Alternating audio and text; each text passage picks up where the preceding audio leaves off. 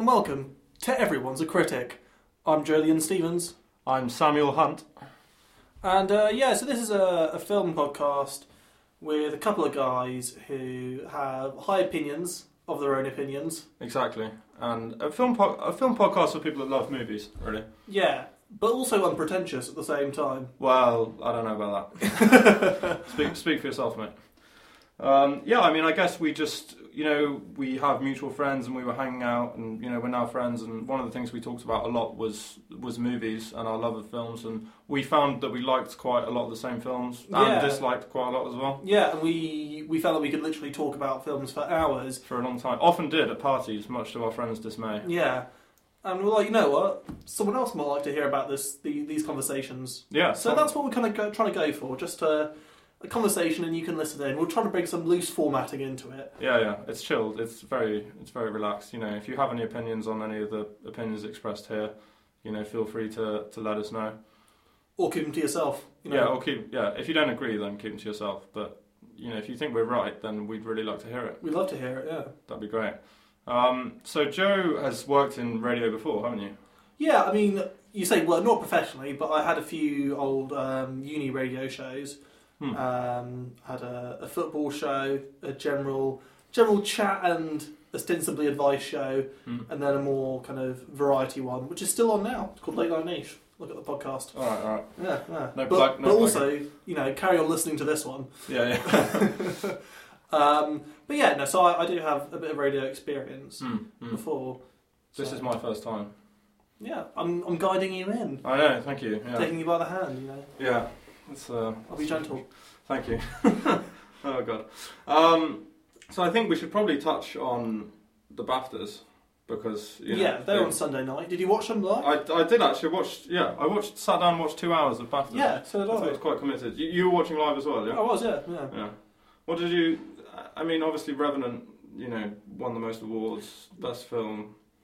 Best actor, best sound, I think. Cinematography, yeah. The other thing that struck me, though, is just how many technical awards Mad Max got. I thought that was good. I mean, I really liked Mad Max. I like Mad Max as well. And I thought all the things that won it really deserved to win. Yeah, no, definitely. And, possibly the most talked about moment of the night with Stephen Fry's bag lady comment, which I thought was like... there's only funny lines of the night. Yeah. You can't make a joke on it. And it turns out that they're mates, so exactly. What's the problem? Exactly. I don't even understand why anyone's still talking about it. It's slow news day, Samuel. News day. Clearly. But, she did a fantastic job with the costume design and the makeup. It's not really something you'd notice automatically, I think, watching Mad Max. I mean... it's such a great film that there's so you're so driven by the plot and so caught up in the special effects and everything. But then when they showed clips of the movie, and the close-ups of the costume design, I thought actually that is really good. Yeah, very intricate. I mean, I thought that the best actress for Brie Larson for Room. I mean, we're not doing Room as a review today, but I would like to just say I was completely blown away by it. I mean, those are the exact words I was going to use. Floored. Literally. Yeah. I came out of the cinema, I had to sit down. I went to sit with Billy, and we sat down as soon as we came out, sat there for about 20 minutes in the foyer, just staring into space. So we got on the train, missed 2 stops because we were thinking about the movie. I mean, that's one of the most emotional experiences I've had in the cinema, and it's affected me afterwards. It's like an emotion that I'm carrying with me. Yeah, and it's been said about it before, as we said, we don't want to repeat other things reviewers have said, but it's not the film you think it's going to be. If you think it's going to be kind of the Fritzl story or something really horrendously harrowing, it's not. No, it's not at all. And in a way, and this is described by the director himself, it's kind of and without kind of glamorising it, it's kind of a best case scenario. And because you're seeing it through his eyes, the little boy's eyes... You're sheltered somewhat. You're sheltered because she shelters him. Because Ma shelters him. Yeah. Because Ma shelters Jack. And I mean, it's just amazing. Also with, I'm sure I quite like The Revenant. But you look at The Revenant, $135 million budget. Room. That's a lot of money. Yeah, Room $6 million budget. Yeah. Yeah. And a lot of it, I'm not trying. I don't want to give anything away here, but a lot of it is filmed in a very enclosed space. Well, that's not giving anything away. That's like no the concept behind the movie. But I think, Revenant won an award for cinematography. Okay, fair enough. But Room, I mean, it manages to create so much drama with literally just two characters, two fantastic performances by Brie Larson and Jake Tremblay, who both. How did he not get nominated for anything? I know, but what would they nominate criminal. for? Can he win Best Actor when he's that age? He's 7 or 8? He can win whatever he wants. Yeah. Well, I just wanted Room to win everything. Yeah. I just literally, every category that came up, I was like, Room... Costume, whatever. Yeah. Just chuck it in there, yeah. But it wasn't up for that much. I mean, it wasn't even up for Best Film. No, it wasn't, was it? No. But hopefully it'll be up for Best Film travesty. Come the Oscars. Yeah, because they put 10 up. They put what? They put 10 up, right, okay, fine. Yeah. I mean, Lenny Abrahamson, who did Frank. Did you see Frank? I haven't seen Frank, actually. Yeah. Have you seen that? Yeah, I saw Frank. That's really good. I'm a big fan of John Ronson, who wears a big head. John Ronson, who wrote it. Oh, right, okay. Who's a very good novelist. Yeah. Novelist, writer. He doesn't write novels. We'll cut that. Yeah. But yeah, I mean, Frank, I thought Frank was, it made me laugh a lot, and but I kind of felt like he didn't tie it up quite as much as I would have liked him to at the end. I like films to be circular. Yeah. And at the end of Room, you really felt like it was almost perfect. Do you know what I mean? Yeah. You literally felt like you'd come full circle, and you were like, yeah, I get it. I get the concept. I love it. I love the emotion. In with these characters. Yeah, exactly. Just anything they do, I could just sit here and watch this all day. And it's a film that relies so heavily on its central characters. And I mean, boy, did they deliver. Jesus. Yeah.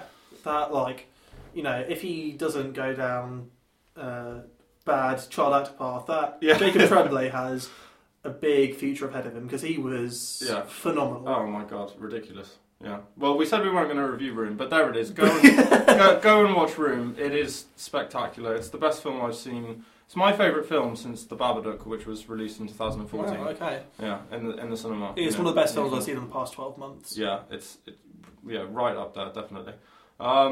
So what have we got coming up? So coming up, we have, first off, I'm going to be doing Alvin and the Chipmunks, The Road Chip. Fantastic pun there. Exactly. Yeah, I know. It's great. Really. Wait till you hear the other titles. Oh, I can't wait. And you're doing... I'm doing Spotlight. So, pretty similar films, really. Yeah. Both. Yeah, our reviews will be quite similar, I'd imagine. Yeah. And then we've got... so what we do is we do 2 new films, and then we do an older classic. So in this instance, we're doing Rocky, which we hadn't seen before. An old classic that we haven't seen, that we watched for the purpose of doing the podcast. So we've seen Rocky in the past week. And then a hidden gem that we both agree is a fantastic film, but might not be, might not be a household name to a lot of people. And, we're trying to bring that to the forefront. Yeah. So in this case, it is... It's The Spectacular Now. That's right, yeah. Which we actually both agreed on. We did. We agreed. That was like the first thing we agreed on. We just said hidden gem, Spectacular Now. Yeah. Both fantastic movie. Exactly. Okay, but fine. You'll hear more about that later on. Yeah. So stay tuned. Stay tuned, and coming up is Alvin. Yes. Get ready.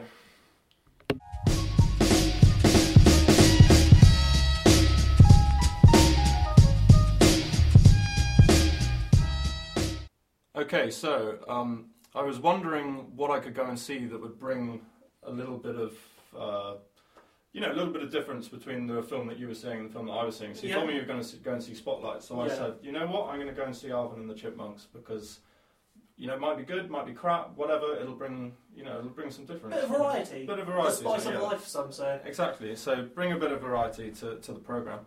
So on Monday, I had an hour free at work, so I decided to go over to Leicester Square and catch the midday screening of Alvin in my suit. So I bought the ticket at one of the electronic machines, because I was trying to keep a low profile, and I went up to the usher to give him my ticket, and I said to him, look, I'm a film critic, I don't want to be here. And he looked at me, and he clearly didn't believe me, definitely didn't think I was a film critic. I either thought I was a pedo or that I was there as a big, huge Alvin fan. Back from the 80s. What kind of guy goes at midday to see Alvin in a suit? I mean, come on.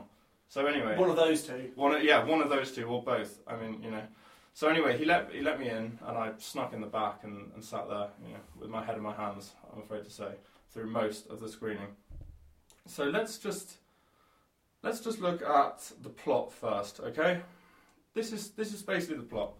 Alvin, Simon, and Theo are chipmunks.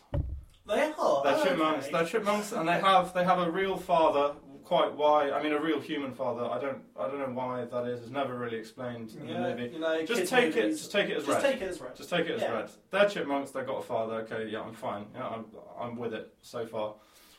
They throw a big party at the beginning of the film. Their father Dave gets pissed off because they trash the house. Then they go and play mini golf. As you do. As you do. Dave's sound like little shits, to be honest. I haven't even started yet. Really. I'm just on the plot. So Dave introduced them to his new girlfriend, who they really like, but who they don't like is Dave's girlfriend's son, who's called Miles, who starts bullying them and all this, and starts throwing them around. And you know, it's probably actually the only part of the movie I enjoyed was watching the chipmunks get beaten up. And so then we move on, and Dave and his girlfriend are going to Miami for reasons unexplained. And the chipmunks have to live with her son, and they find out that Dave's going to propose. How old is her son? Her son, this is Miles, he's like 15 or 16, and they find out that Dave's going to propose to his girlfriend, and Miles and the chipmunks, they don't want to be brothers with each other, so they decide to set off. Oh, wouldn't you know it, they decide to go on a road trip. Oh! They go on a road trip to stop the engagement. I'm not making this up. This is actually what happens. Yeah, so it's the words road trip. So the previous films. This is one of the things that struck me, is like the previous movies. You got three previous movies. One was Alvin and the Chipmunks, the first one. Yeah. Then you had the Squeakquel. Yeah. Yeah, you've seen that, obviously. And then we had huge Alvin fan. And then Chipwrecked. Okay. So usually in a sequel, you know, the one straight after the original, the characters go on a road trip, or they go on holiday. You know, that's the classic plot twist. Yeah, or Carry On, or anything, basically. But in this film, they go on the road trip in the fourth movie. So it's like, what the hell were they doing in the other movies? You know, I don't want any answers on that, but it's just, you know, a bit mind-boggling. They were chipwrecked. They were chipwrecked, and they were I mean, I don't know. So anyway, Alvin is voiced by Justin Long, who was in Dodgeball. You might not know him. Oh, I know Justin Long. I quite like Justin Long. Right. Okay. I mean, you can't recognise his voice in this because it's just turned up pitch. And Anna Faris plays one of the Chipettes. Yeah, no, I know Anna Faris. The only similarity from Scary Movie. Yeah, the only similarity those two actors share is that they were both in Movie 43. So that kind of. So were a lot of people though. You can't. It kind of speaks for itself, really. I know, but I think when you've got a movie where more than one actor in it was in Movie 43, you were onto a bad thing. Okay, fine. So that's fine. Okay, fine. Hugh Jackman and Kate Winslet, Richard Gere. Yeah, but they were in Australia together, and that was shit. Oh no, that was Nicole Kidman. All right, moving on. Anyway, Walt Becker directs it, and he is responsible for such crimes against humanity as Zookeeper. Did you ever see that? I haven't. Old That's Dogs. Kevin James. Yeah, exactly. Old Dogs. He's got an average 14% rating on Rotten Tomatoes. Dear, how do these people become still? I suppose their films make money. No, because they looked at Alvin and Chipmunks and they said, you know, this has always been a shit franchise. Let's get a suitably shit director in to do it. And you know, how these people get maintain employment. Well, it is mind-boggling. I mean, remember he did Van Wilder as well. Okay, Van Wilder. Van Wilder, a movie in which there's a gag where some frat boys mistakenly eat donuts containing the semen of a bulldog, and let's get that guy in to direct a kids movie, a 5-year-old's movie. I haven't seen Van Wilder, but I know it has a reputation of some cult following. It's like a fun college movie. Oh, cult following, yeah, because there was no critical following at all. It was panned. But it's not. I've seen Van Wilder. It's all right. But the point is, this guy, he's just known for making crass, really, even when he's made family movies, they've been, unsuitable in a way. So they decided to get him on anyway. And about the film, about the characters, I cannot stand Alvin and his friends. I mean, they are just I have no words. I mean, the sound of their voice is just so grating on my mind. I mean, I had a headache after 5 minutes of being in there. I really did. I had my head in my hands. I could still hear everything.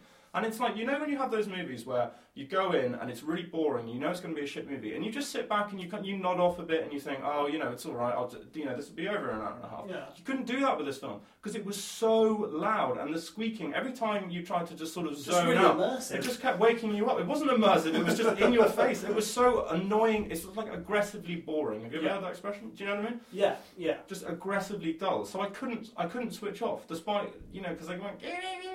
So let's get a clip up, you know, because I want people to understand. I want people to sympathise with what I had to sit through. All right, we'll play a clip. Hello, New Orleans! Direct from our Austin to Miami comeback tour, we're the Chipmunks! This hit that ice cold, Michelle fight for that white gold. This one for them good girls, straight masterpiece. Stylin', wildin', living it up in the city. Got Chuck's on me, sailing around, gotta kiss myself, I'm so pretty. 'Cause Uptown Funk's gon' give it to ya. 'Cause Uptown Funk's gon' give it to ya. 'Cause Uptown Funk's gon' give it to ya. Saturday night and we in the spot. Believe me, just watch, come on. Uptown Funk it up. Uptown Funk it up. Uptown Funk it up. Come on, Uptown Funk it up. Coming up, the Chipmunks are back. What? You heard me, Alvin, Simon, Excuse me, and could you turn that Theodore up, please? making some Yeah, noise sure. in the Big Easy. When I say party, you say Alvin. Party.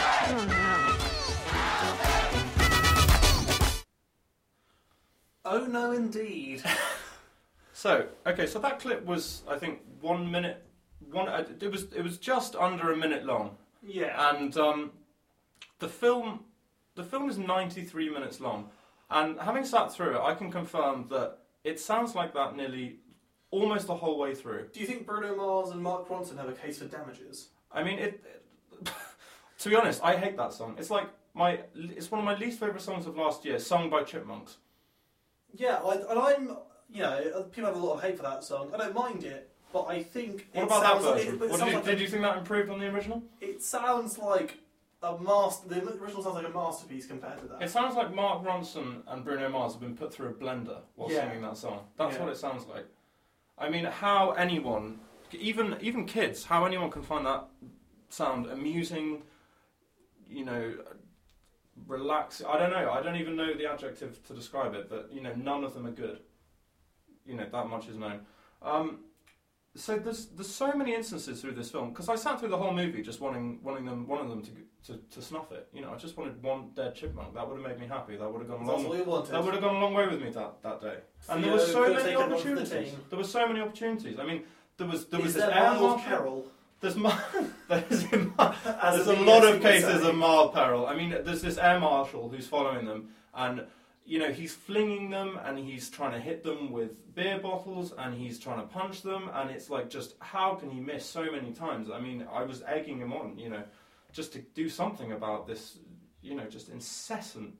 Oh, but this is the worst bit. Again, to the worst bit. Okay, this is, you know, you think can't get any worse. It really can, because what happens halfway through the film is Walt Becker, the director, you literally draw a line in the sand, and he says, you can see him, you know, standing there looking at the negative and thinking, you know what I've made? I've made a really crass, you know, 45 minutes of film where chipmunks just, you know, about really annoying chipmunks, and this film has no substance.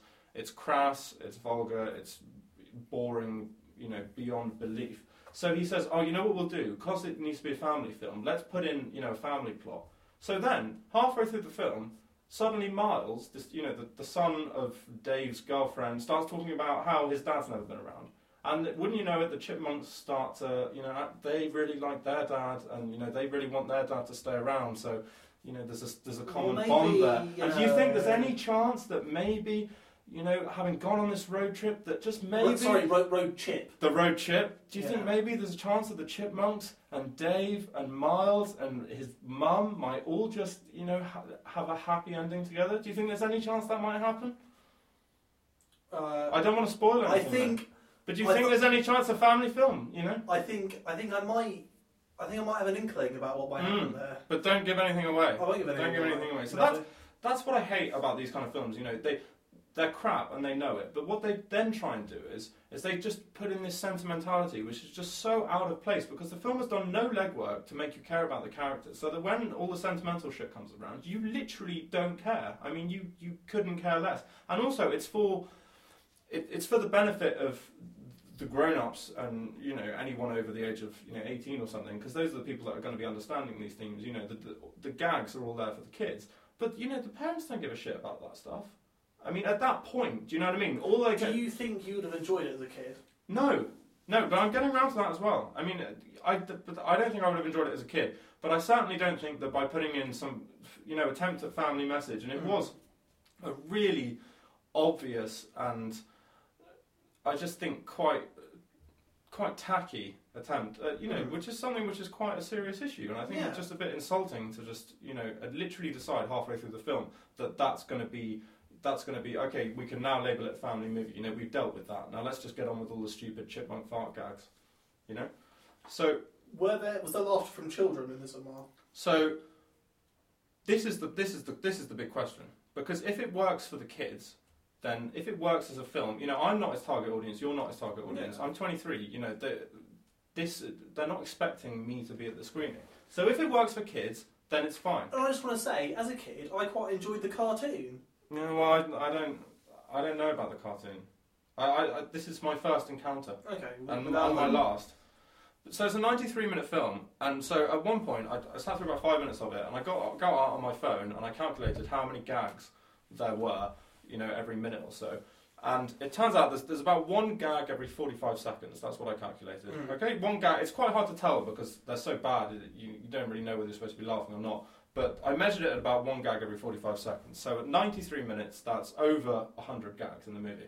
There are about 30 kids in the screening. I heard kids laugh, I think 8 or 9 times in total. Okay. Yeah. So 8 or 9 times in a 100 gag film. That's less than 10%. That's even worse than Walt Becker's Rotten Tomatoes consensus. Okay. I think that's a very, very bad return on investment. Do you know about the 6 laugh test? But I think that only applies to grown-ups. It's a lot harder to make grown-ups laugh than kids laugh. I've sat through Pixar films where kids have laughed nearly the whole way through. Yeah, it's a lot harder to make adults laugh. I can see that. And adult movies are not so gag-laden. I mean, this is literally just trying to make you laugh every other second, but just failing, and that's partly what makes it so annoying. So to conclude, I don't think it achieves its goal, which is entertaining its core audience, 5-year-olds. I think it does really something, just really abominable with the whole family plotline. I can't chastise that enough. And then, as I said, I mean, the number one problem for me was just the whole sound of the film was just disgusting. It was torture. I mean, I genuinely would have rather just sat there watching a blank screen. But there's one silver lining to all this, and that is I looked at all the films, and the first 2 films made about 6 times their budget. The third film made about 4 times its budget, and this film, it's been released in the States for about 3 months. I think it cost 90 million to make, and it's grossed cost 90 million, yeah? Room cost 6 million, yeah? I mean, just put it in perspective. Cost 90 million to make, it's made about 180 million so far. So that's twice its money. Usually films have to make about twice their money to be considered profitable. So with any luck, it's going down, the ratio is going down. And with any luck, this is the last Alvin film. And I promise you, the end could not have come soon enough. Right, okay, well that was Alvin and the Chipmunks, The Road Chip. And coming up next, we have what I can assure you is a slightly different review, kind of different film. I hope so. I'm going to be in Spotlight. But thank you very much for that, Samuel. It's my pleasure.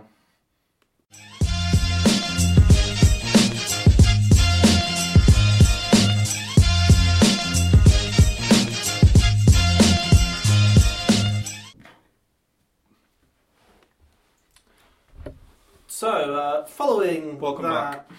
Following that kind of evisceration, I would say, thank you, of Alvin and the Chipmunks. I would say it was my pleasure, but it wasn't really my pleasure, to be honest. Was it cathartic? That felt good. Yeah? Yeah, but 15 minutes of feeling good for 90 minutes of pain. At least that's something. We're here, as some sort of therapy, perhaps. I see them so you don't have to. That's my motto. Exactly. Exactly. So let's hear about something from the other side of, hopefully the other side of the quality spectrum. I would, I haven't seen Alvin and the Chipmunks the Road Trip. Maybe I'd love it. Who knows? But from your review, I think it probably is thoroughly Safe the to other say. side Good. of the quality spectrum, as Yes. you said, the quality street. Yes. So this is Spotlight, which, if you don't know what it's about, it is about journalists who work for the Boston Globe, and specifically a kind of long-form, long-term investigatory new kind of journalist team in it called Spotlight. Yeah. And it's based in kind of turn of the century, 2000, 2001, where a new editor comes into the Boston Globe, and he wants to kind of look into, there's kind of some news about priests abusing children in Boston, and they want to have a bit of a look into that. Actually in Boston? In Boston, yeah. Right, in okay, and Boston. they're for the Boston Globe? Well, they're for the Boston Globe. Right, so it's local news. So it's local news, Yeah. and that's actually how most newspapers operate in the States. They don't really have a kind of national newspaper kind of system like we do with kind of the Times, the Guardian, the Telegraph. Yeah. It's things like the New York Times or San Francisco Chronicle or the Washington Post. And, they do have wider circulation, like the New York Times, but they're still a lot of the time focused in Local communities. in local communities and local news, and for that reason they also aren't usually as politically biased Right, as our okay. papers. But that's kind of beside the point. So this kicks off the kind of Spotlight team's investigation of abuse in Boston of children by priests. And they uncover what is essentially the first major kind of covered by the media properly scandal about Catholic Church and paedophilia. And so it's a film that, despite it being mostly just kind of four people digging around, looking in the library, and this is pre-internet as well, which makes it kind of oddly feel like a period piece.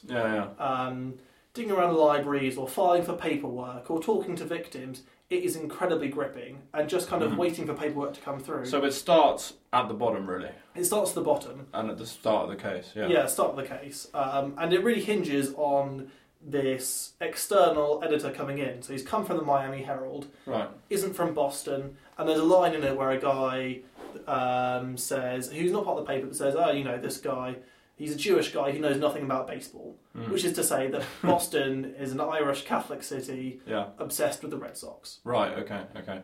And I think what the film does really well, and we'll hear it in a clip in a second, is, for me personally, I don't know about yourself, but for me and my friends, I think we grew up in quite a secular background. Not too influenced by religion, certainly in my personal life and kind of wider life, not in schooling or kind of my community at all. But what the film really does well is shows how much influence the Catholic Church has in somewhere like Boston.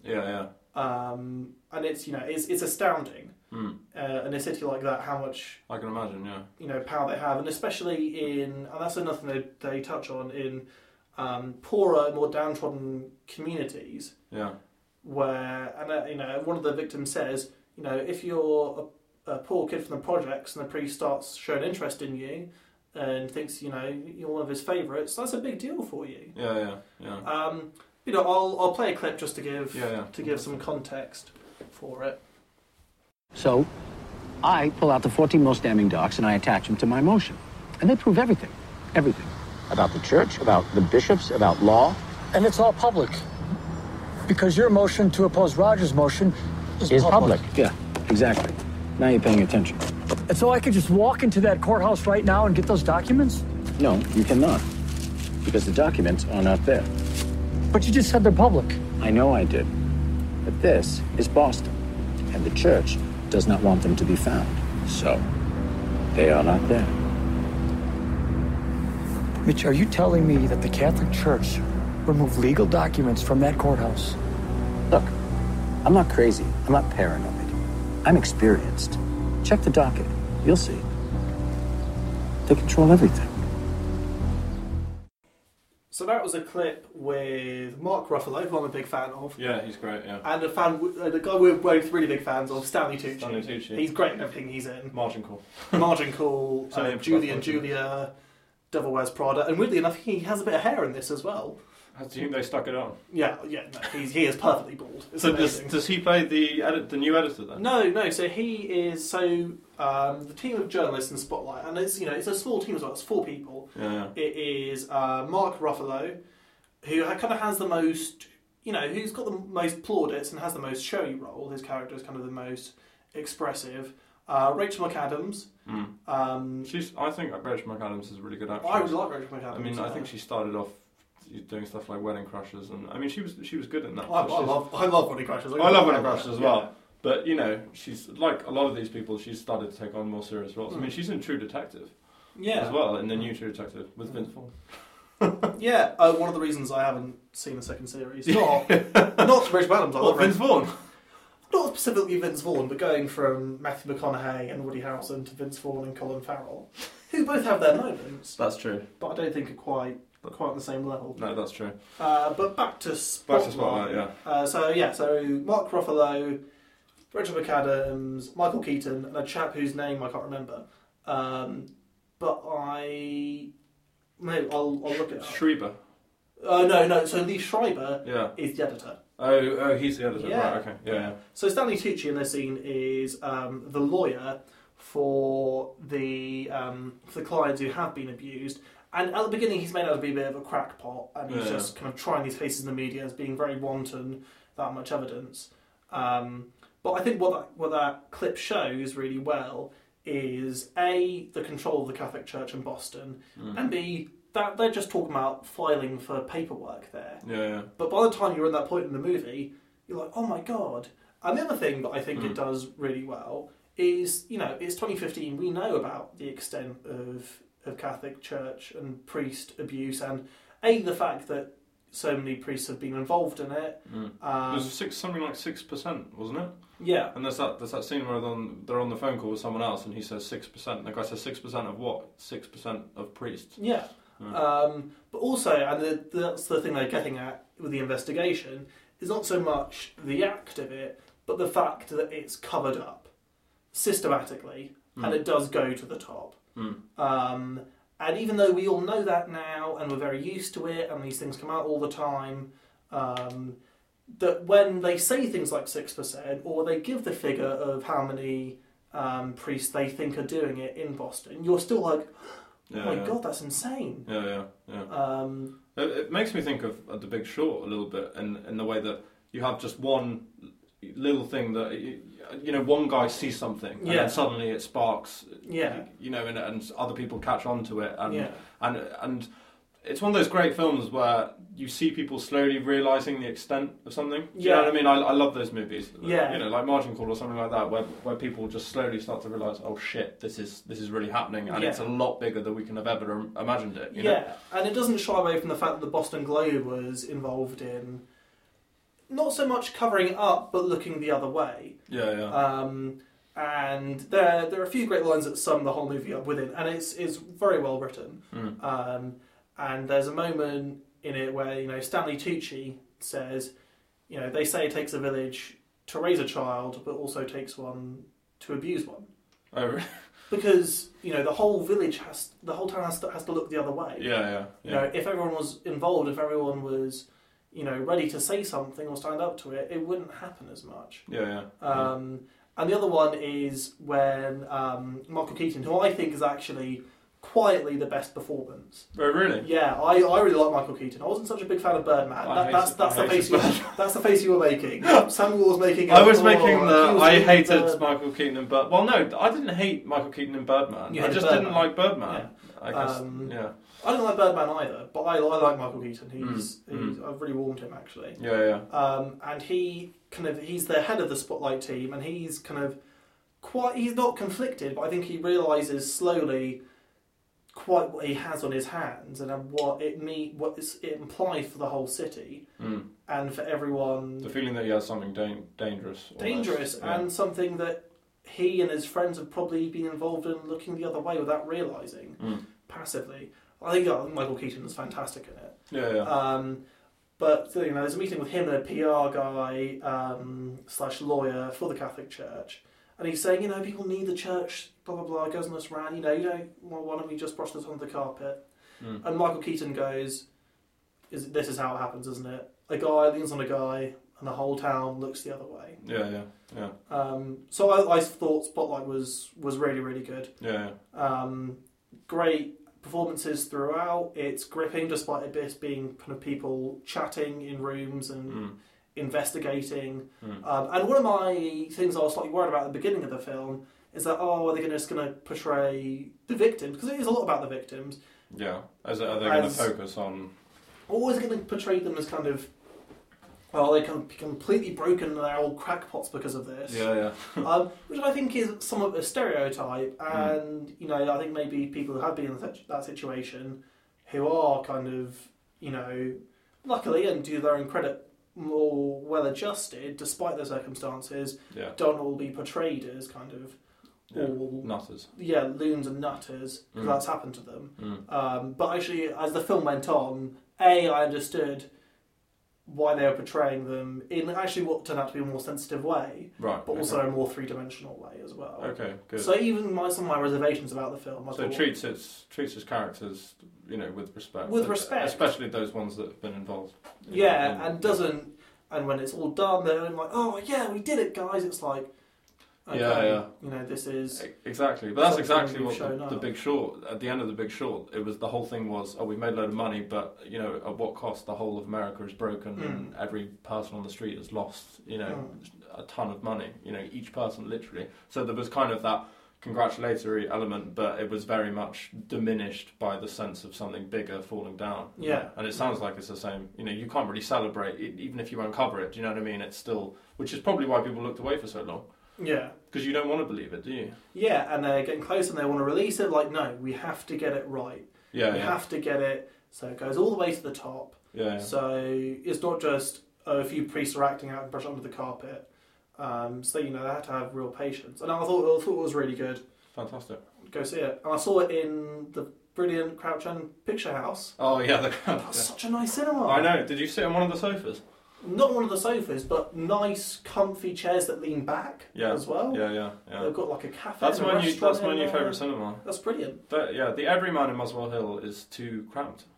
And the screen is too far away. Oh, no, so Screen 1 is. I've only ever been in Screen 1. Okay, how do you know if you're going to be in Screen 1? I mean? You don't. Exactly. So it's a bit of a lottery. But Screen 2 and 3 have sofas. Right, okay. And it's closer to you. The thing about Screen 1 is because it's a listed building, there's only so much you can do about it.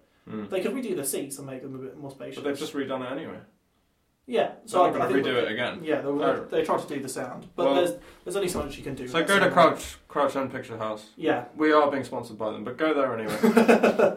We're receiving nothing from them. Yeah. If you're listening to this, feel free to sponsor us. Yeah, exactly. We're desperate. Give us free tickets or something. £5 over there.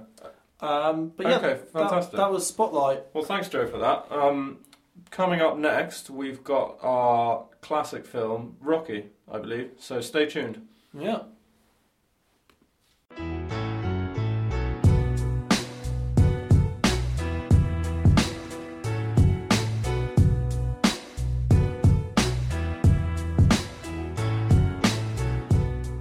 Hello, and welcome back to Everyone's a Critic. We just heard Joe talking about Spotlight. Thanks, you did indeed, yeah. Well, you're very welcome, listeners, and Samuel. Thank you, my pleasure. Okay, so we're moving on now to our classic genre. Yeah. So this is a classic film that we haven't seen until this point, basically, and we've watched it for the purpose of the podcast. Yeah, and it's Rocky. It's Rocky. And one of the reasons it came to my mind, I don't know if it came to your mind, is the recent release of Creed. Yeah. Which has been pretty well received, actually. Have you seen it? I haven't seen it. No, I'd like to see it now, though. Yeah, Commode quite like it. Just skip the other 5 or 6 in between and go straight to that. Although apparently Rocky 1 and 2 and 3 have some merits. Yeah. I think it starts going down after 4. Well, what film doesn't? Even Drago. Like The Road Trip. Yeah, like The Road Trip. Like The Road Trip. I'd like to see. Until number 4, they were doing really well. Yeah, I'd like to see how Rocky 4 and The Road Trip rate up. Even Drago and Miles, the bully. Yeah, I'm not sure. Similar villains, Yeah. perhaps. Yeah. Moving swiftly onwards. Yeah, so let's talk about Rocky. So 1976. Yeah. Starring Sylvester Stallone. I'm sure everyone knows that, but I didn't realise that he actually wrote the script as well. Yeah. I didn't know Sylvester Stallone could write scripts or anything. A good script. Yeah, a good script as well. exactly. Well, that's what's more shocking, I guess. And this is heavily script based. I mean, I think people are going to think, oh, it's a sports movie. You know, it's going to be action. It's not. It's not. I mean, ostensibly, it's about boxing, but like Jaws is about sharks. And surprisingly, there's so little boxing in it. So little boxing. Maybe There's about 10 minutes. There's a bit at the beginning and a bit at the end, and that's it basically. And he punches some raw meat. He punches some raw meat, which is part of his whole deal, as it were. Yeah, I mean, so the story is Rocky is half American, half Italian, and he lives in the slums of Philadelphia. Philadelphia, and he helps this guy. He's a debt collector, basically. Yeah, he's a bouncer, leg breaker, basically, for a second-rate debt collector. Yeah, but he's got a good heart. He has got a good heart. Weirdly enough, for a man who injures or threatens to injure people. Yeah, but he doesn't really follow through. He doesn't. No, he's not very good leg breaker, debt collector. No, he's not. No. But and an amateur boxer. That's what he does in his spare time. That's what he really loves. And it's it's a film about they talk a lot about the American dream. Yeah. It's a film where everyone kind of believes he's past it as a boxer. Yeah. He's in not the twilight of his career, but he could have made it. But he could have made it, and he's way too old to make it now. I think we've got a clip which exemplifies that.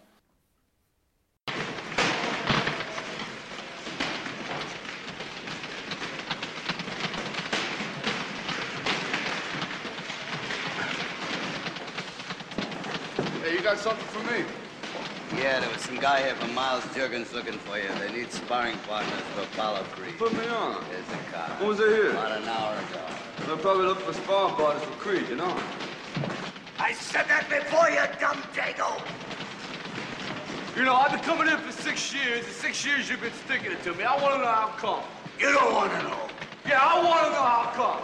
You want to know? I want to know how! Okay, I'm going to tell you. Because you had the talent to become a good fighter.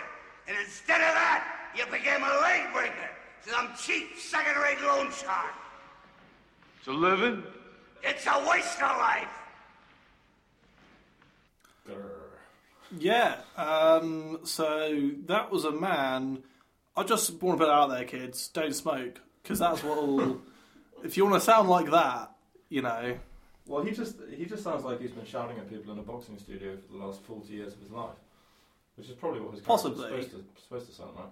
Yeah, no, he does, and also like he's been smoking 40 unfiltered a day, chaining 40 a day. Yeah. So that's Rocky's. Yeah, that's Rocky's coach basically, and it's interesting because at the start of the film, when Rocky's down and out, he doesn't want anything to do with him, and then as soon as Rocky. Because what happens is Apollo Creed organises this fight, and it's going to be this. And Apollo Creed's the world champion. Yeah, he's the world champion. So he organises this fight against the local Philadelphia boy because he thinks that is the epitome of. Because his other fight has fallen through, and by chance he stumbles upon this chap Rocky Balboa, who's an Italian American. It's like, and it's the Italian Stallion. Italian Stallion, and that was his nickname. That's why he chose him. But also because it's the bicentennial of America, basically. Right. Yeah. 1776, 1976. Yeah. So it's like he loves the idea that someone could come out of nowhere and beat him. Yeah. Because he's in love. He's in love with the American dream. But he's also the film is as well. To be a fairly shrewd businessman. I think it's again for a boxing movie, it's oddly meta in that way.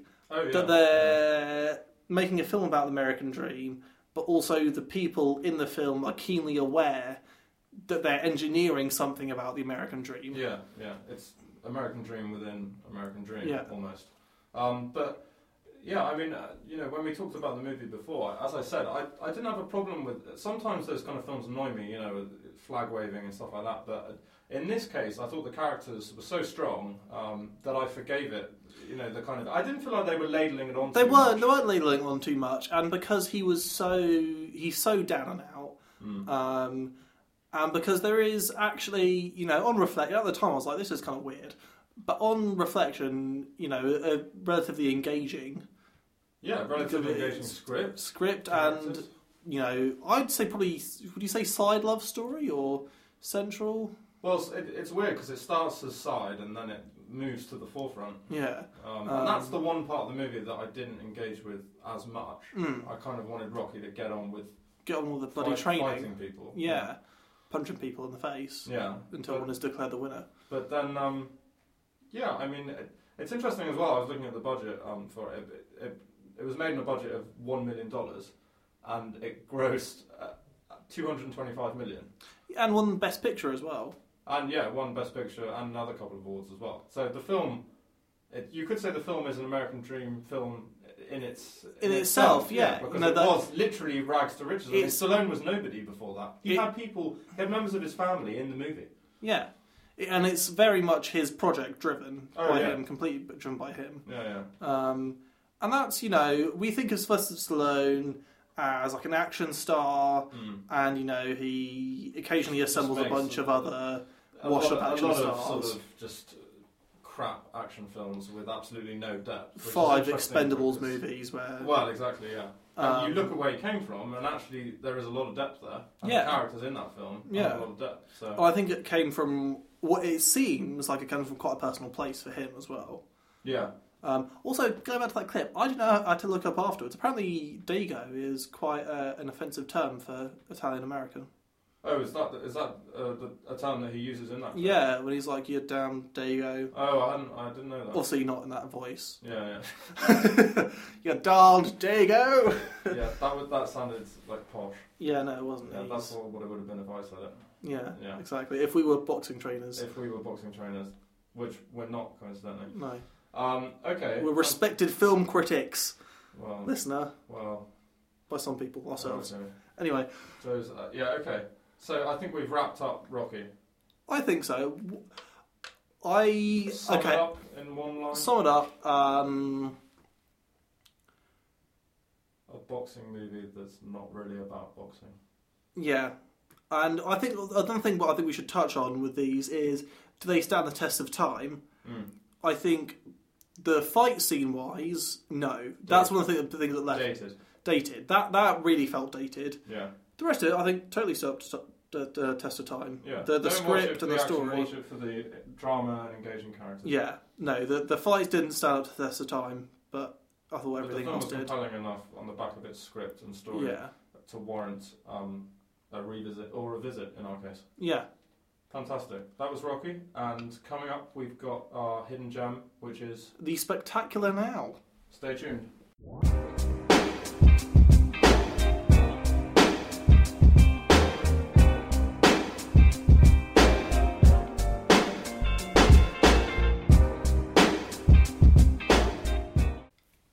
Welcome to part 4 of Everyone's a Critic.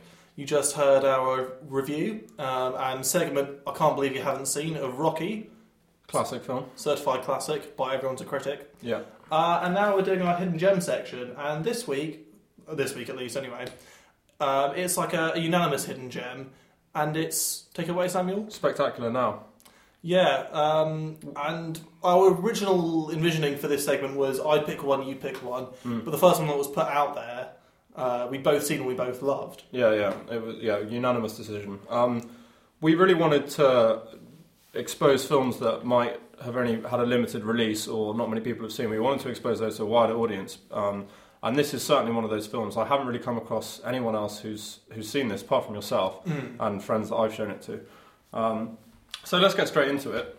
Starring Miles Teller and Shailene Woodley. Miles Teller, who I first saw in Whiplash in 2014. Yeah. Which, and I really liked him in that. He was nominated, wasn't he, for Best Actor, I think? Well, yeah, he probably was, I think. Well, the film was certainly nominated for Best Picture. And J.K. Simmons won Best Supporting. Yeah, he was fantastic in that. Yeah, so that was a great film. So, but this Spectacular Now is from 2013, so this was an earlier role. And then Shailene Woodley. I mean, she's quite big now, isn't she? She is. Yeah, she was in The Descendants. I think that's predates. The Spectacular Now that's with George Clooney. She was also in The Fault in Our Stars, which is the John Green... And was it Divergent? Divergent, yeah. They've all got kind of slightly different... All the sequels got, like, Divergent. Another word for Divergent. Right, okay. I haven't seen the films. But, you know, she's kind of young adult novel adaptation star. Yeah. And also with supporting work by Brie Larson. Brie Larson. And when I told Samuel that Brie Larson was in this film, he freaked out. Yeah, I really wish I don't think it is. No. I wish I'd waited to tell you on mic as well. well. I just couldn't believe it because she looks so different in this movie. So different. I mean, she's got blonde hair for one, and it's a completely different character than the character she plays in Room. Yeah. I mean, it's crazy. And now every time I watch Spectacular Now, I'm going to see Ma from Room and vice versa. So thanks for that, Stevens. Anytime. Here to ruin the films for you, audience listeners. Right, okay. So let's talk about the plot. Yeah. So the film kind of centres around... opens with Miles Teller's character Sutter, and he's just broken up with his girlfriend, Brie Larson. And, you know, he starts like, you know, I'm going to win her back, it's going to be great, I'll be fine. He goes on a bender yeah, because he's upset, and he ends up on the grass outside Shailene Woodley's house. The lawn, sorry. Okay. He ends up on the lawn outside Shailene Woodley's house, and then they have an exchange and become friends, which kind of develops, you know, into something else. I don't think that's that's a spoiler. No, not at all. Saying that. So anyway, yeah, we've got a clip which, you know, I think is indicative of the tone of the film. Oh, definitely. So let's play the clip, and then, you know, we'll talk a bit more. What about like ex-boyfriends? Say we need an ex-boyfriend in there. No, I don't have. Who's like an ex-boyfriend that just like really pissed you off, that you just that just like you hated, and if they're just like. I don't have an ex-boyfriend. What? Yeah. You don't have a single. You're 17 years old. You don't have an ex-boyfriend? No. Really? Sutter, guys don't look at That's me shocking. like that. Yeah, absolutely, guys look at you like that. No. I just saw two guys looking at you like that. Eric Wolf and Cody Dennis were 100% we were hitting just on talking. you. They were 100%. not hitting on me. No. There's absolutely yes, no they were. way. Why don't you think they were hitting on you? Because I'm just. They weren't. Because you're what? Amy, you're absolutely beautiful. Oh my god, no.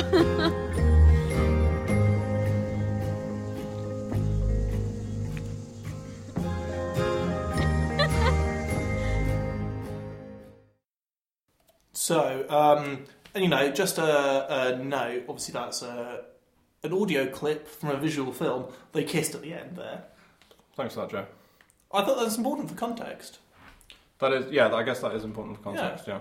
I just hearing that clip again takes me back to the movie. It makes me want to watch it right now. Yeah. A good soundtrack as well in the background. Yeah, and it's not too overbearing, I don't think. think. No, not at all, no. You know, quite understated. Don't know who did it, actually. So anyway, you get the feeling, you know, you get the gist of the film. Miles Teller's character is confident, outgoing, and sees something, I think this is quite important, sees something in Shailene Woodley that she doesn't see in herself. You know, he finds her attractive and she doesn't see herself that way. So that's the initial stage, but then further down the line, as they begin to develop a friendship/relationship, you know, he has problems which are exposed, and she sees positivity in him where he doesn't see it in himself. So really they're identifying, you know, replacing missing parts of each other. Yeah, like a beautiful puzzle piece. You know, they fit together perfectly. Yeah. You know, and you know, she isn't very confident, and she's not a geek. She's just not someone people really know. She's not like a weirdo or anything. No, not at all. She's just a quiet girl. She's just quiet. A nice, quiet girl in a Midwestern, you know, American town. Yeah, and he's the class clown, and you know, he's very popular, but no one really takes him very seriously. Yeah, and I think that's something that was really sweet about the film, that she has more. Although, you know, he puts faith in her, I think she puts more faith in him. Yeah, she's a studying. And, you know, she sees more depth to him than most people do. And I mean, that's a good word, depth. I mean, this film really does deal with deep characters and explores those depths very well. Yeah. It doesn't just deal with, you know, classic American stereotypes like the jock or the geek, which is really one of its strong points, because that's where so many movies about young teenagers, you know, I think especially American movies, that's where they go wrong. Yeah. Because as soon as you have a stereotype, that's kind of where the exploration ends. Do you know what I mean? Yeah, and the only thing to do is to fulfill that stereotype or just go against it. Whereas with these characters, it doesn't go down that route. Do you know what I mean? It doesn't put labels like that on it, which really gets you to engage with the characters a lot more because you haven't seen people like that before. Yeah, and I like The Breakfast Club as much as the next guy. Yeah, but that's all about stereotypes, and this person fits into this category. It's also about breaking down those stereotypes, but as you said, it's centred around those very ideas. Exactly. Whereas this film just doesn't even go there. No, I think they're like, what's really nice is they're characters, not caricatures. Well, yeah, that's a really good way of summing it up. Thank you. Yeah. Wow. Yeah. No, that's really concise. They should have put that on the poster. It's a really character-driven film. It's funny actually because talking about Rocky, those films are not very similar in their subject matter. One's a 1976 boxing film, and this one's starring man who goes like this. A man talks like this. Is that Sylvester Stallone and his coach? Yeah. Nice one.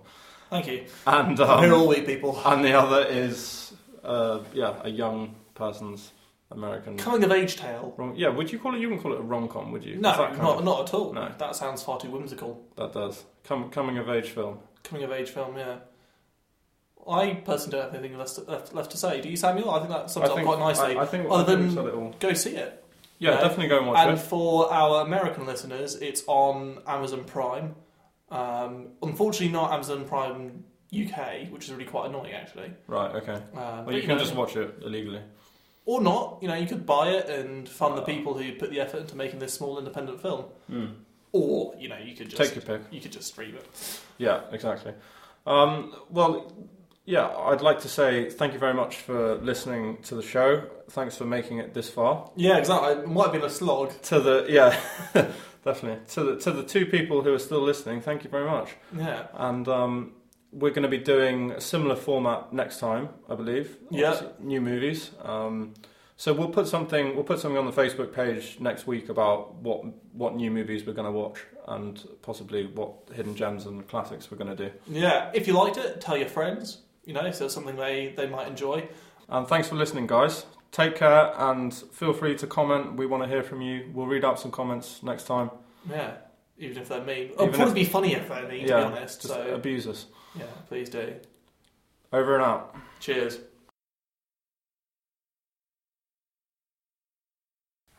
If I can compose myself then. Alright, sorry.